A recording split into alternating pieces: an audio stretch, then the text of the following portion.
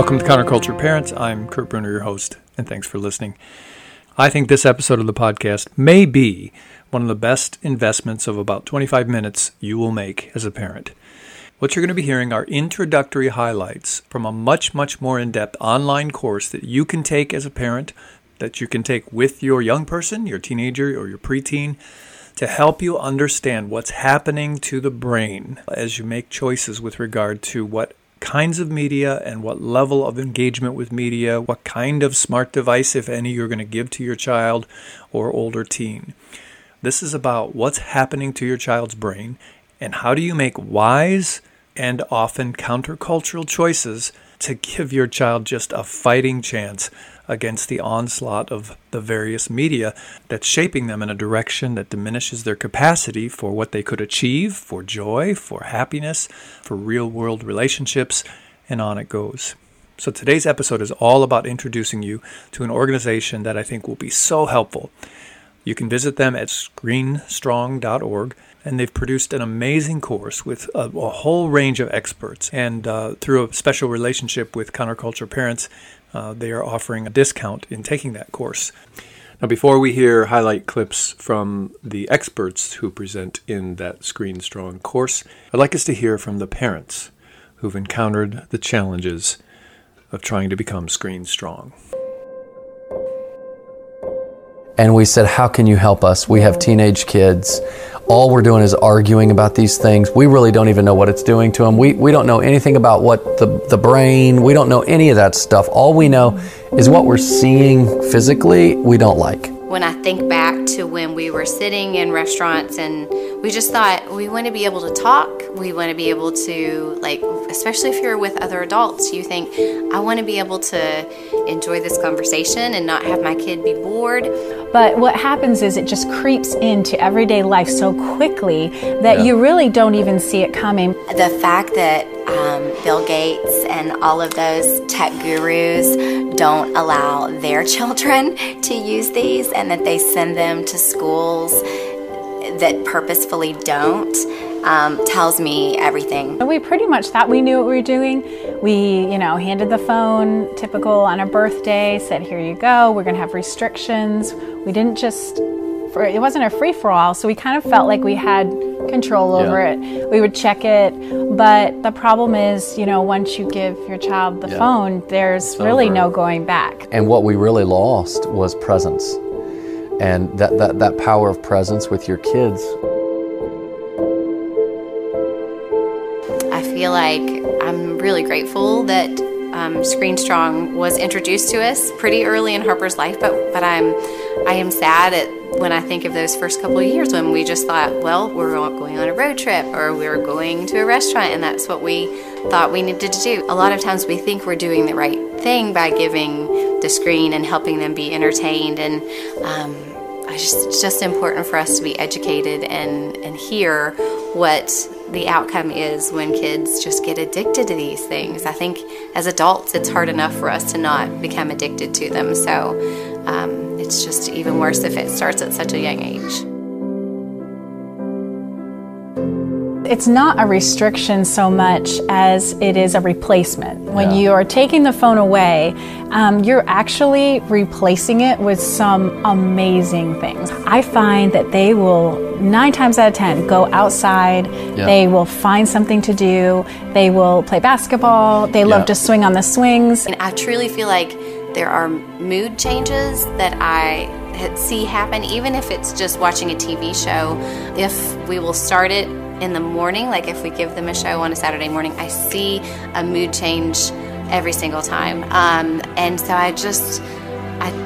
we just weren't made for all of this screen time, and they can learn all of these amazing skills by not being on the screen, and it's okay to let them be bored. What ScreenStrong did for us was a complete paradigm shift about what's happening in the brains, the brain science behind all of this. And knowing that really just kind of firmly more cements our resolve to take good care of our kids when it comes to the screens. I'll fully acknowledge that my home might be a little bit neater if we did iPads. We definitely have a lot of crafts and a lot of paper and cardboard boxes, and But when I think about the benefit, it's so worth it. It's been really cool to see the way their minds can work if we give them the chance. Since we've had ScreenStrong into our lives and Melanie's really been involved, we've got presence back in the lives of our kids, and it's been an amazing fruit that's come from this. Definitely. I try to look at the long-term goal here, and I think that in the end, you'll never regret limiting screens. It'll never be something that you regret. I'm sure every parent can relate to much of what we just heard from those parents. Now we're going to turn a corner and we're going to listen to highlights from some of the experts who present in the ScreenStrong.org courses. And I've asked Olivia Kernighan, who's one of the producers behind what you're going to hear, to explain to us the ScreenStrong philosophy and then bridge us between some of the clips that we're going to be listening to in the next few minutes. So the next voice you're going to hear is Olivia Kernighan from ScreenStrong.org.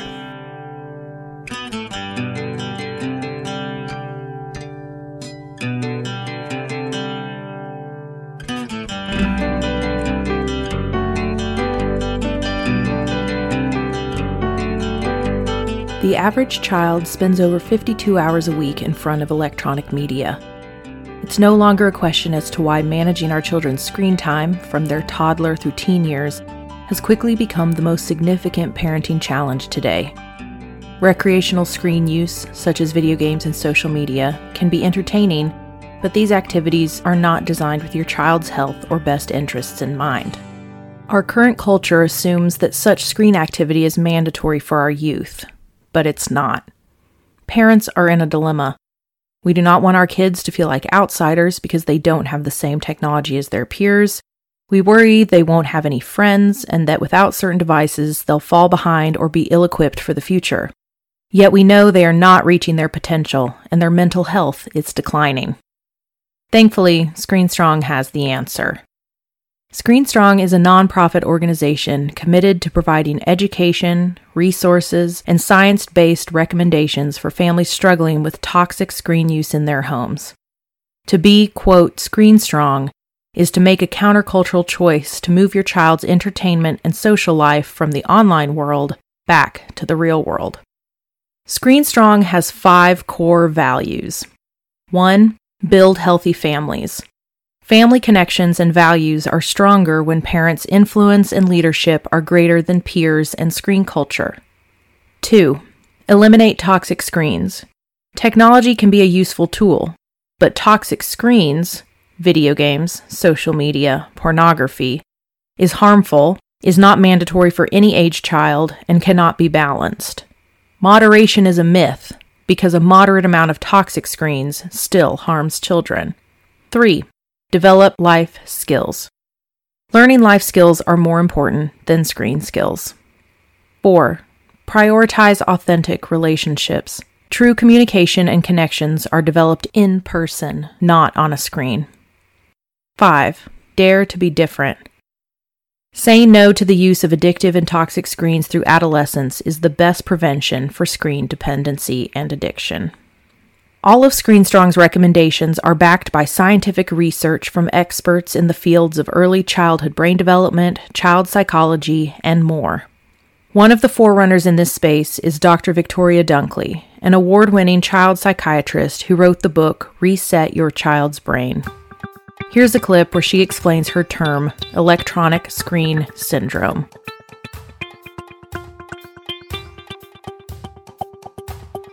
Screen time actually is very much like a drug. In fact, it behaves in many ways like a stimulant, not unlike caffeine or nicotine or even cocaine. So it actually raises arousal levels, and it also releases a large amount of dopamine, which is the feel-good chemical that's involved in all addictions. It actually changes electrical activity, it raises stress hormones, both the fight or flight and cortisol, the chronic stress. It disrupts the body clock, and it even shifts brain blood flow, so there's more blood flow in the primitive part of the brain and less blood flow in the higher thinking part of the brain. So when you combine all these things together, you can see how the brain is going to start to malfunction. Over time, screen time affects which pathways get paved in the brain. So the reward pathways get overdeveloped, and the other pathways and other parts of the brain are underdeveloped. And we can actually see these in brain scans. We can see there's certain parts of the brain that have atrophy or shrinkage, and in general, the brain is less connected. So screen time causes a brain to be smaller and less connected. Now, because screen time affects the part of the brain that controls mood regulation, focus, and impulse control, it can cause all sorts of problems. It can cause the child to look like they have ADHD because they can't pay attention and they're impulsive. It can make a child depressed and anxious. It can cause rages and meltdowns and even create a bipolar picture. It can make autism worse. It makes it harder to read and learn. It makes it harder for them to follow directions and to form relationships. So all of these things can be affected. So parents usually recognize that screen time has an addictive component and that it's hard to manage. But what they don't realize is that by addressing screen time, they might be resolving a whole host of other issues that aren't so obviously linked to screen time. It takes 25 years for the brain to fully mature. So it's not realistic to expect kids to learn how to manage screen time on their own. They need our help. In fact, the very part of the brain that affects self-control, the frontal lobe, is the same part of the brain that gets impaired from screen time. So what makes the most sense is to delay exposure and limit exposure as much as possible. ScreenStrong founder Melanie Hempy has been speaking against toxic screens and educating parents on the effects of excessive screen use on developing brains for over 10 years. Inspired by her own son's journey through video game addiction, Melanie is on a mission to rescue this screen-driven generation. During her presentations to parents, educators, and medical professionals, Melanie always highlights what she calls the 3 things I wish I knew about brain development. And there are 3 things that are super important, I think, for parents to understand. And this is the first thing, that it takes 25 years for this frontal cortex to develop.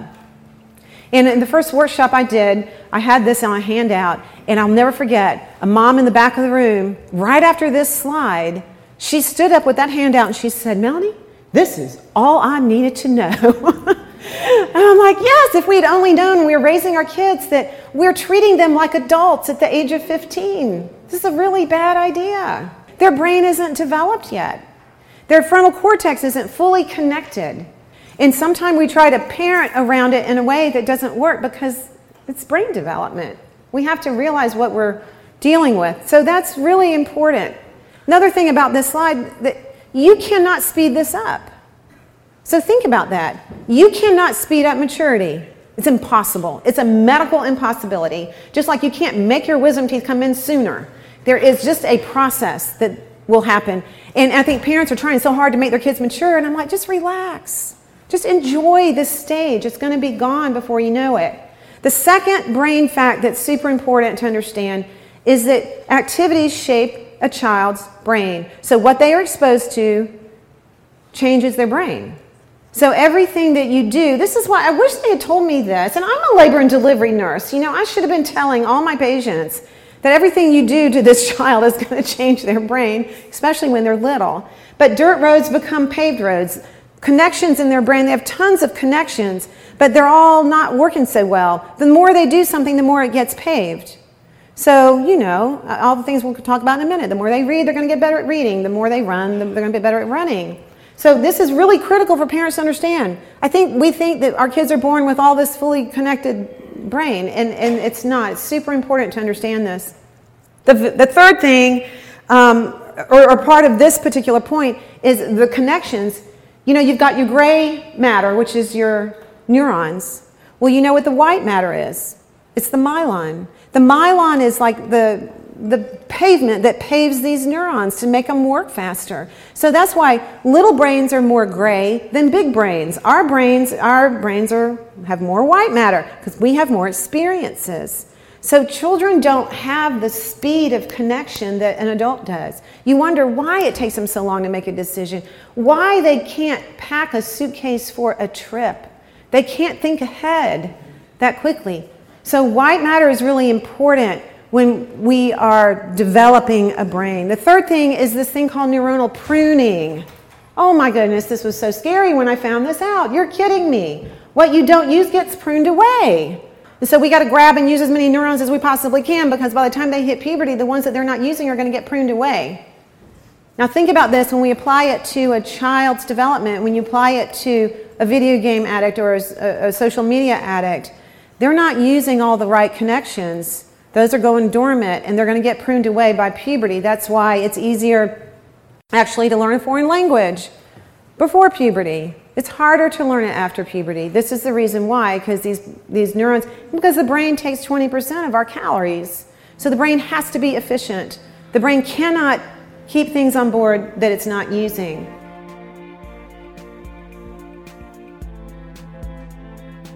Playing video games is the #1 form of entertainment for most boys and young men. Not all gamers become addicted, but many can exhibit behavioral problems and, quote, fail to launch due to excessive gaming. Melanie's son Adam often speaks about his struggle with video game addiction, which led to him dropping out of college. Here's a clip of Adam describing how easy it is to fall into the trap. It's just a slow kind of change over time. It's like the frog getting boiled. What happens is like your reality shifts, and what happens is it more turns into like the game is playing you instead of you playing the game, because the game is your new world and everything outside of the game is fake. And it's just like a pain to have to go like, oh my gosh, I have to go eat. You know, like I can't believe that I have to like leave my world and go do something else in this other dull world that doesn't give me the massive dopamine hits that the video game does, because that's really what it is. I mean, there's nothing that exists that's natural that's going to give you that level of dopamine, because it's a drug. Like that's what people, I think, don't really realize. Like heroin doesn't make you high, your brain makes you high. You know, it just either excites or inhibits certain things in your brain. I mean, your brain has all this stuff in it to make you high. I mean, that's just what it is. It's just it's a drug addiction, and that's basically what it was. You know, it's all the signs. You know, I had to hide it. I was feeling bad. I was feeling sorry for myself. I couldn't do anything. Obviously, I'd stayed in my room for a whole week and didn't even leave. Like, I mean, that's just what it was. It was just, depressed. It was just a drug addiction. And it's that, again, it's just that, I mean, that's the best way that I can describe it, is it really is, like, you got to try to understand, like, to people that are addicted to video games, like, the real world isn't the real world. As you're getting these dopamine hits over time, your subconsciousness legitimately believes that the video game is good, because it's like, oh, you're progressing, you know, you're getting better, you're making progress. And because it's like every 10 minutes is a new progression thing. And you can't get that in real life, you know, that's not going to happen. You're not going to make advances even in a week. Nothing really measurable. It takes months to build something. People want the quick fix. You know, that's just society today. Everyone wants everything quick. They want everything now. They want the new car now. You know, they'll go into debt for it. They want the get rich quick whatever. They want a lot of results for no work. And that's what video games offer you. You know, I mean, you put in work or whatever, but it's not work, because you're getting high off of it. It's just a drug, you know. And I'm just saying you enjoy it, but I mean, you can enjoy your job, but it's totally different. Your job doesn't make the rest of the world uninteresting to you. Your child is literally, not only are they shooting people all day, but they're also associating all of that dopamine with it. They're associating the feel-good feelings with shooting people, because the more people you kill, the higher your score is and the better you feel. And so, I mean, it's just kind of a mental association. You start to associate shooting people with feeling good. I will say that it definitely dulls the value of life. And their empathy. You know, you play violent video games enough and suddenly you're you're starting to be mean to other people for no reason. You're snapping at people. And it moves out. You continue to want to be dominant over other people. So if there's like some kind of conversation, then someone says something wrong or whatever, then you jump down their throat because they mispronounced a word, because you just have to dominate whatever. You have to be superior to people, because that's where you get your sense of self-worth, is by either dragging other people down or just doing whatever you can to get above them. And it's not conducive to a healthy environment. If you don't get bored of it, then you're at risk, I would say, for addiction. If you can just sit and play video games for hours, because some people just like can't do that. Some people just can't sit and play for that long.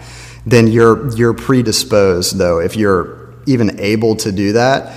And if you spend time thinking about it, if it becomes, again, it's just the whole thing back to that's your reality. When you're in the real world, then if you're just thinking about how could I be more efficient for my game? Like, what do I need to do next? Oh, I need to go gather herbs so I can do whatever, make these potions, and then we can do our raid tonight or whatever. And if that's like what you're thinking about, because that's your existence, then you probably have a problem. If it's just all of your thoughts are just about the video game, and everything that you do is you do it so that you can go back and play the video game, that's where you know that you have a problem.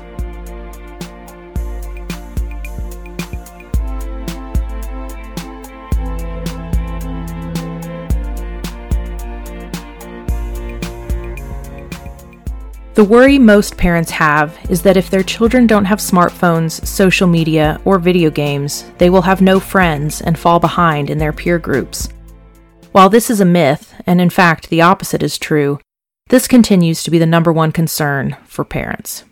So here's a clip of 4 ScreenStrong teens describing what it's like to grow up without toxic screens.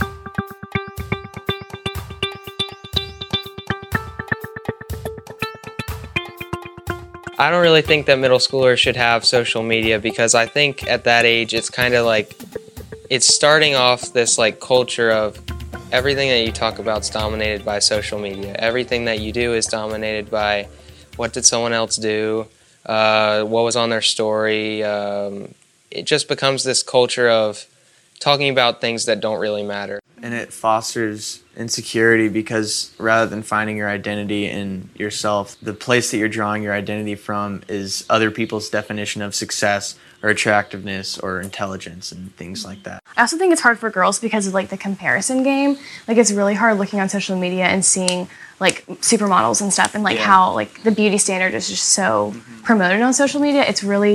It's just tiring and exhausting, and it doesn't make you feel good. Not having social media or video games gives you more real friendships. If you're really popular on social media, people are just gonna be like, oh, I want to be your friend, oh, I want to talk to you or something, and it's they just want to be oh, look who I know, look who I'm friends with. They don't really care for you. They just see who you are on Instagram. They're like, oh, I want to be with this person. But if you don't have it, people don't have that incentive to be oh, I just want to be with them just because of how popular they are. So the people who do want to be your friends are more real. Yeah, I gave up all social media for a week back in November, but it wasn't just social media, it was getting rid of my entire phone. I wasn't allowed to text, literally do anything except for schoolwork, and then I could call people on the phone. Not having it for a week was amazing. It made going to school and seeing people so much more exciting. Having those face-to-face interactions with people made it so much more enjoyable. People sometimes ask me, they're like, do you even have a life without a phone? It's I answer them, well, I very much have a life. I have better friends, in person that I've met, and I don't know, I'm able to interact with them better than if I had social media and only interacted with them over social media. ScreenStrong is an invaluable resource for countercultural parents, because the very nature of being ScreenStrong is to go against the culture that says all children and teens need a smartphone, social media, or video games. The ScreenStrong lifestyle is an alternative way to raise kids in a screen-dependent world, figuring out how to get the best of what technology has to offer while leaving the problems behind. The best place to start is with the ScreenStrong Lifestyle course. This course has 3 parts. The first part is Kids, Brains, and Screens, where you'll receive a deep dive into brain science, the teenage brain, and how social media, smartphones, video games, and pornography affect your child. The second part is the ScreenStrong solution, where you will learn how to set up your home for success, promoting the use of a few healthy screen applications for your children and remove the uses that have become toxic. And lastly, you'll have access to ScreenStrong's 30-day digital detox, where you will be guided on how to remove the screens from your home and how to replace that time with life skills and other fun activities. The ScreenStrong Lifestyle course uses science, research, and real-life testimonies to guide your journey. The tools at the end of each lesson equip you to apply the content to real life. It's science and education translated into action. If you're ready to reclaim your kids from their virtual world and reconnect your family, ScreenStrong can help, encouraging you to stand up for your kids, stand out from the crowd, and stay strong. Well, as I said at the beginning, I was just trying to give you an introduction, and hopefully what you've heard today has whet your appetite to go much, much deeper. Now you can access a discount code to take the more in-depth course from ScreenStrong.org by looking at the notes section of today's episode. I hope you found this helpful, but also a bit of a prod in the direction of courage as you make the countercultural choices necessary to guide your children's media habits and as a result give their brains a fighting chance. Thanks for listening, and we'll see you next time.